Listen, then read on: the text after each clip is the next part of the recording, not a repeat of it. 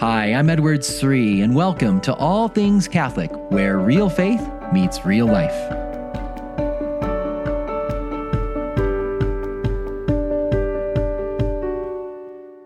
In this podcast, we often talk about the virtues, and there are so many virtues that we can learn about and grow in, but do you know the three most important virtues? The three that are at the very top, the three that you need right now and you need all the time. I want to be clear, what I'm about to share with you, these aren't Dr. Sri's three favorite virtues to talk about. No, this is what the church says we need. In fact, if you're not growing in these virtues, you're not growing as a disciple. You're not growing in your friendship with Jesus Christ. If you don't possess these virtues, you're not a Christian. In fact, if you don't have these virtues, it's not just for the Christian life. This is what every human person needs. If you want to be fulfilled as a human person, you need these three virtues. And you know what they are? Faith, hope, and charity. I want to talk about these and why they're so important and how they work together. But first, I'm going to talk about something that I think will really appeal to your heart. It does to mine, and that is gelato. I want to talk about gelato. So I was in Italy last month, and it's awesome to do many wonderful things in Italy, to pray at the tombs of Peter and Paul, to see the Pope, to pray at the tombs of so many martyrs and go down to the catacombs. And then there's gelato. That's another part of the Italian pilgrimage experience. But let's just say you had never been to Italy or you never heard about gelato. And I came to you and I was trying to tell you about how awesome gelato is, and that it's the best ice cream. It's a whole different level. It's not even ice cream. It's a whole different experience. And you're trying to wrap your head around what could this be, because you love your Dairy Queen. You love your Baskin Robbins, your Haagen-Dazs. You even love your McDonald's ice cream that you can get through the drive-through on the cone there. So you love that. And I'm trying to explain, no, it's something completely different. And it's the best. And once you have it, you're going to want it many times. Like my kids will want it multiple times a day if I give it to them. And so it is an eschatological experience almost. It's a foretaste of the heavenly banquet, I like to joke and say. But it really is really good and so much better than any kind of American ice cream. And you've never seen gelato, you've never tasted gelato, so you don't have the experience of it. But I'm trying to appeal to your mind. I'm going to describe the qualities and the taste and why it's so much better. And so maybe your mind begins to believe me that, okay, there's this thing called gelato. It's in Italy. And even if you go to a gelato place in the United States, it's nothing like what you really get at the streets of an authentic gelato shop in Rome. And so you come to believe. But now that you believe that there's this amazing thing called gelato, you start to desire it. So it's not just in your head. You're going to be going to Italy next month, and you're thinking, oh wow, I want to try to find some gelato. So you're asking me, what's my favorite gelato shop and where is it? I show you on the map, and so you're starting to desire. Your will is wanting to move toward tasting that gelato, and then finally the day arrives. You land in Rome. You go to the gelato store I recommend, and then you possess the gelato. You rest in it. You delight in it. Why am I talking about this? Because I think this analogy can help us understand how important the three theological virtues are of faith, hope, and charity. These aren't just important virtues for a Christian. These are essential to live a fulfilled human life. A human person was made. We were all made for faith, hope, and charity. Faith in God.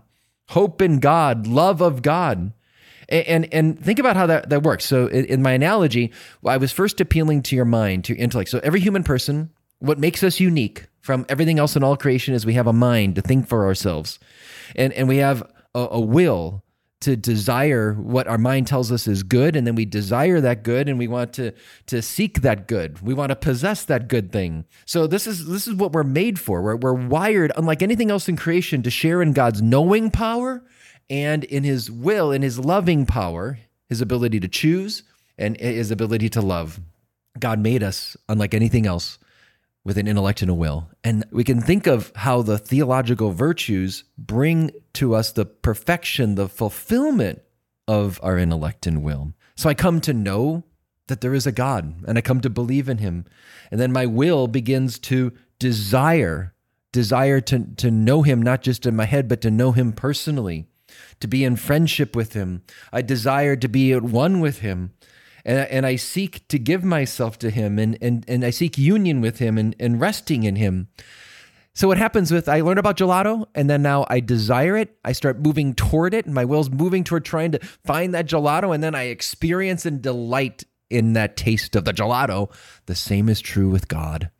I come to know God, I believe in him, and then I desire to seek him, and then ultimately I'm made to live in union with him forever in heaven.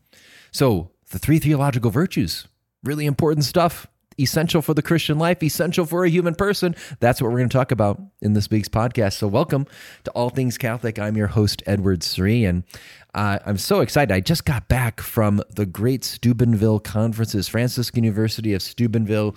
You may know it for its amazing university, but they also put on these wonderful conferences. They've been doing it for several decades, blessing thousands and thousands of people all around the world. People around the world fly in for these conferences.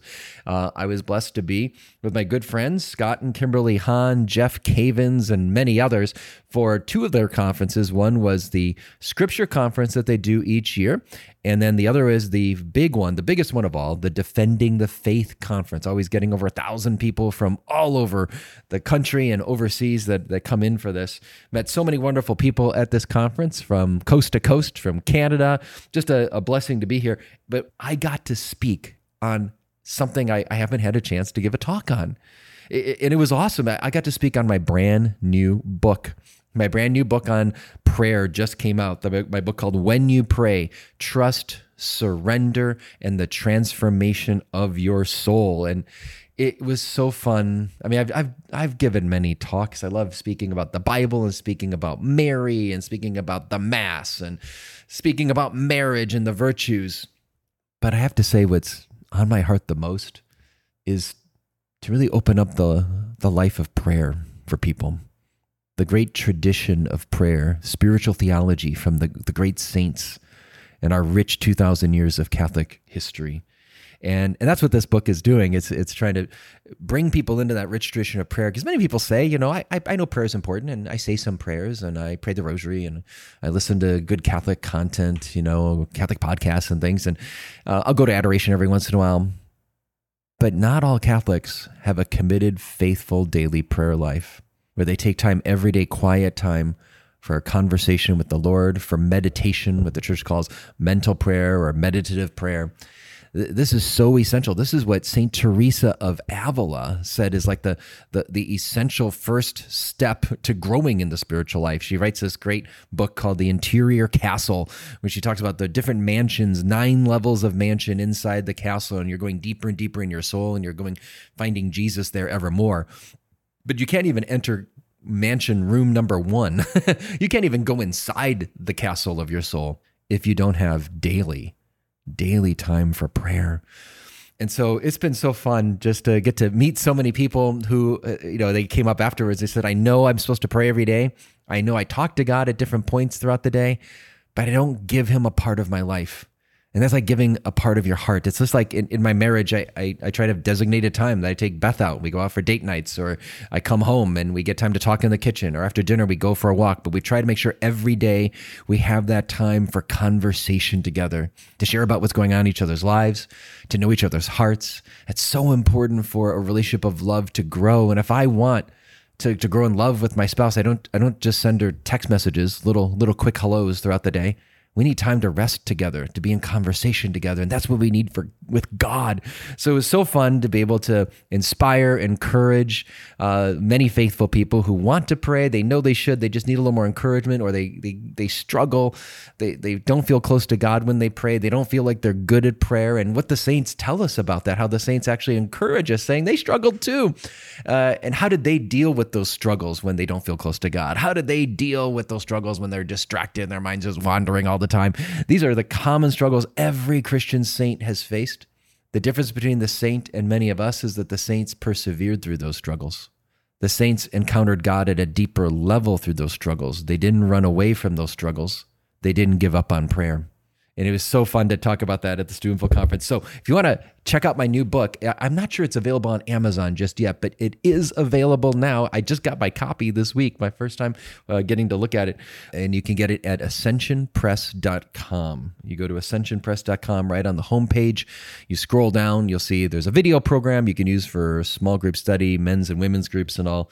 But the book is out as well now. So you can, whether it's you want to do a small group study on the life of prayer, the saints, the Catholic spirituality, the journey of the interior life, there's a whole small group study where we filmed in Europe at the many sites of different saints, where they lived, where they died, where their relics are. So you get a visual of the saint's life, but applying it to your life. If you want to do that for a Bible study or a small group, you can check out the videos. There's a free sample video, a little promo video. You get a little taste of what the study is all about that you can look at right on the website. That's, again, ascensionpress.com. Just scroll down and you'll see the When You Pray study resources there on the homepage. And you can also find the book there as well. And I'll let you know when it's available on Amazon. But right now, you can get it at ascensionpress.com.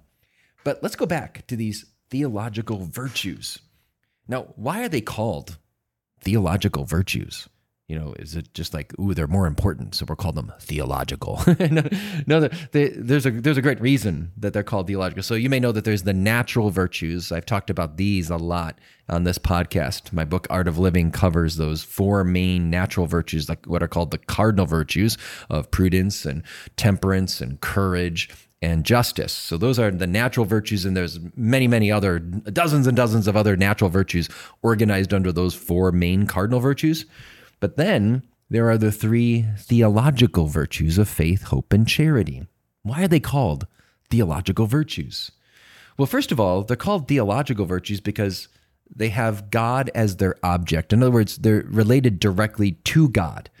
We have faith in God. We place our hope in God. We love God. So they're directly related to God himself. Faith, hope, and charity. Whereas other virtues, I might have, courage related to dealing with a certain suffering here on earth. I may show kindness toward my neighbor. I may show patience toward my wife and my children, or, whatever it is. So we all have these virtues that don't have to relate directly to God. They can relate to just human relationships here on earth and what's happening within my own soul. But these virtues are related directly to God. They have God as their object, but there's more to this. They also, secondly, they're infused by God. In other words, they are a gift given to us by God. By virtue of our baptism, we are given this life of faith, hope, and charity within us. It is a gift. It's not something we can earn. It's not something we can try to achieve, through technique and effort. We can prepare the way for this. We want to cooperate with the graces that are given to us. But in the end, we beg God for these, and we pray for their increase in us, but they are gifts, and we cooperate with them. But there's a third reason they're called theological, and that is because they are known to us only by God. In other words, God revealed these three virtues of faith, hope, and charity. You may have great Greek philosophers like Aristotle and Plato that write about courage, and they write about magnanimity, and they write about patience, and they write about temperance and self-control and all these things. But faith, hope, and charity is something that God has revealed. So those are the three reasons they're called theological. I would want to highlight that these are the virtues we need that they unite us to God. They adapt our humanity, our human faculties to participate in the divine life. Maybe in a simple way, I would say this: they help us to see as God sees. They help us to desire as God desires. And they help us to love as God loves. So they're really helping us to share in God's very life. Take, for example, faith. Faith, the theological virtue of faith, is the theological virtue by which we believe in God and all that he's revealed and all that the church proposes for our belief. Now, this isn't just about getting the answers right on a catechism quiz. This is so important. If I want to see reality clearly, I want to understand my life, I want to understand my role in this world, I want to understand what's going to be good for my life, what's going to make me happy, I need faith. I need the theological virtue of faith guiding me. So everything God has revealed, all that the church proposes for our belief, this is like light shining. This is a lamp to my feet, a light from my path, so I can walk well in life. I like to think of it as like a compass. This is the compass I need to guide me in my life. how I want to live my marriage, to live my family life, to live my friendships, to live my relationships with people at work, and build my career and live my life in my community, my parish, all these things. I need faith shining on my life to see my path. It's like the compass to guide me. And that's so important because today, so many people fill their minds with things that aren't supporting faith. They're not coming from faith. They're not supportive of faith. They undermine faith. And think about how much we put in our mind from social media. Think of all the trends in the culture. Think about what we take in from Hollywood or news outlets. And there's so many things coming from this secular world coming to appeal to our minds that are just off. The truth about love, the truth about what really makes us happy, the truth of what marriage is, the truth of sexuality and what friendship and what success looks like. And the world has its own standards, but those standards undermine what Jesus says marriage is, what love is, what sexuality is about, what makes us really happy, what a successful human life is. So having faith is so important. I need faith to guide me, to be my compass. So this is why it's so important to pray that we grow in faith. This isn't just like, oh, help me to believe in you more. It is that, but help me to see reality. I want to see reality correctly. Help me have the right lens to see you, Jesus, and to see what you're calling me to. This is why it's so important to grow in our understanding of the faith and the living of the faith, but also praying for the increase of the theological virtue of faith. This is where we believe in God. We believe all that God has revealed, because His is the pathway to our happiness. Now, there's a second virtue, hope. That's the theological virtue by which we desire the kingdom of heaven and eternal life. This is the virtue that, it's one thing that I know that gelato exists, okay? So I believe gelato exists, but will I ever get to have gelato? Will I ever make it to Rome? Will I ever be able to find that gelato shop that Dr. Sri recommended? Is it really there? I mean, I know it's there, but I have to have hope that I can get there. Well, something greater than gelato is Jesus Christ, and to be with Him forever in heaven, to be with God. Do I really trust in His promises that Jesus said that if we're faithful, that we will live with Him? We will, if we die with Him, we will reign with Him. We will rise with Him on the last day. Do we really believe that?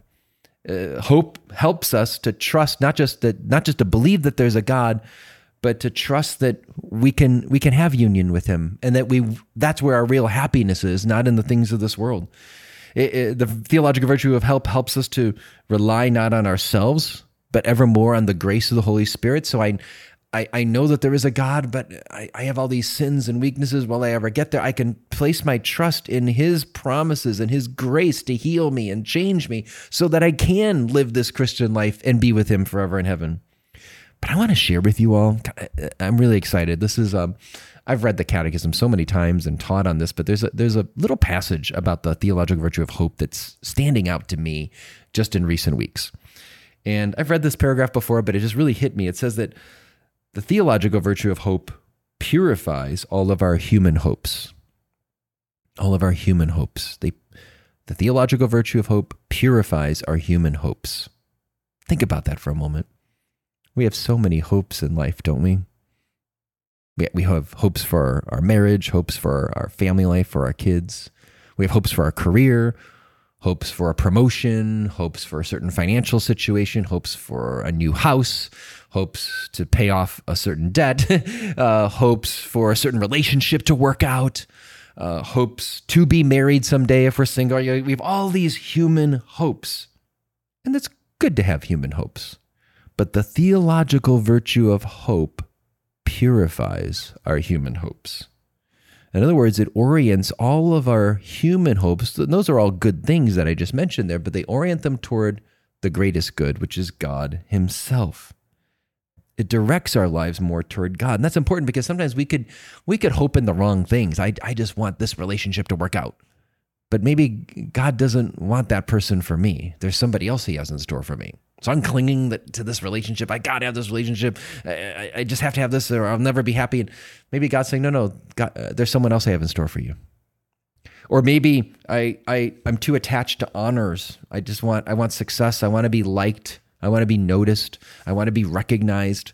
And I'm placing my hope in things that are just passing in this world.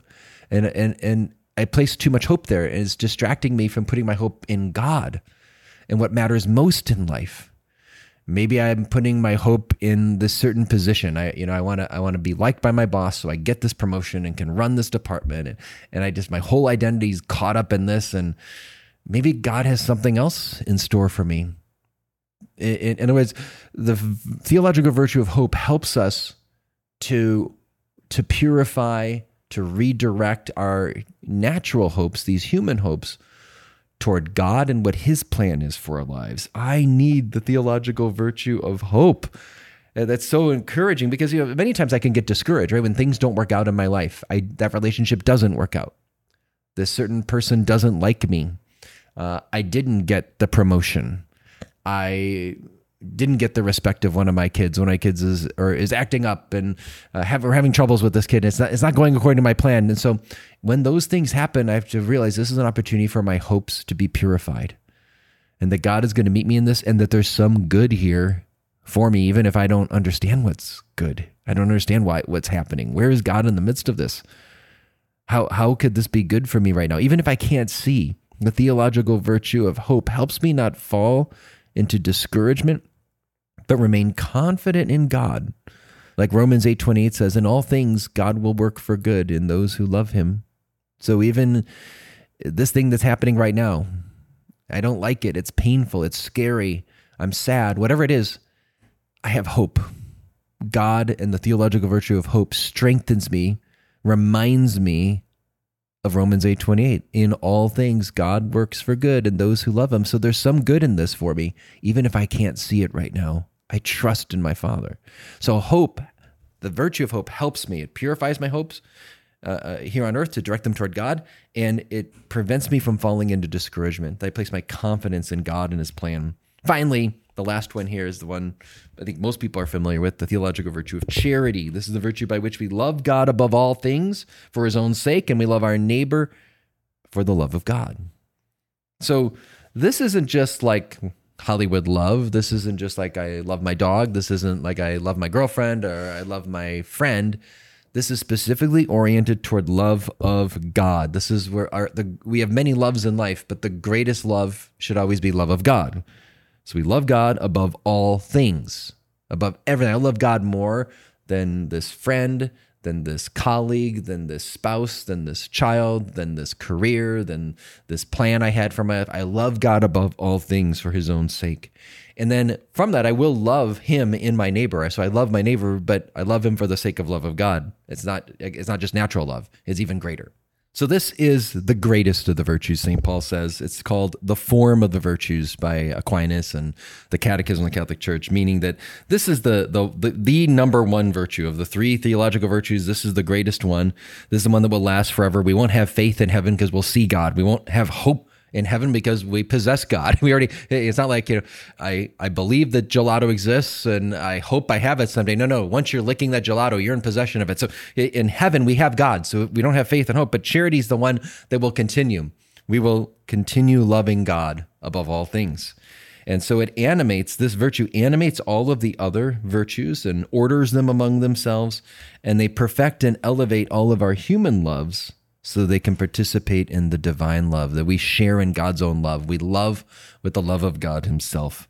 So we can get to see a little window into these three theological virtues. I bet you've heard about them before, but did you ever see how they all fit together? So I come to know God through faith, and I believe he's there, and I believe all that he teaches. And then I hope to be in union with him forever in heaven. I hope that I can have that. That's my most important hope, more than anything here on earth. I should hope for that, desire that. So I'm moving toward that good, like moving toward the gelato. And then I'm possessing God in the beatific vision. God willing, when we die, we will be with him forever in heaven, maybe through a detour in purgatory or on the way to heaven through purgatory. But in the end, we will possess God, and that will be the fulfillment, the highest form of our charity. So there we go. Faith, hope, and charity. Hope you've enjoyed this. And please pray for me. Please pray for my family. Please pray that we all grow in these theological virtues. And if you want to check out my new book, When You Pray, Trust, Surrender, and the Transformation of Your Soul. You can find that book at ascensionpress.com on the homepage. Just scroll down. You can also see the video program there as well. Free little video snippets you can look at to get a sense of the program to use for your small group, to use for your Bible study, your men's and women's groups, or you can just order the book itself. Again, it's called When You Pray, Trust, Surrender, and the Transformation of Your Soul, and you can get it at ascensionpress.com right now. Again, that's ascensionpress.com. Thanks for listening, and God bless.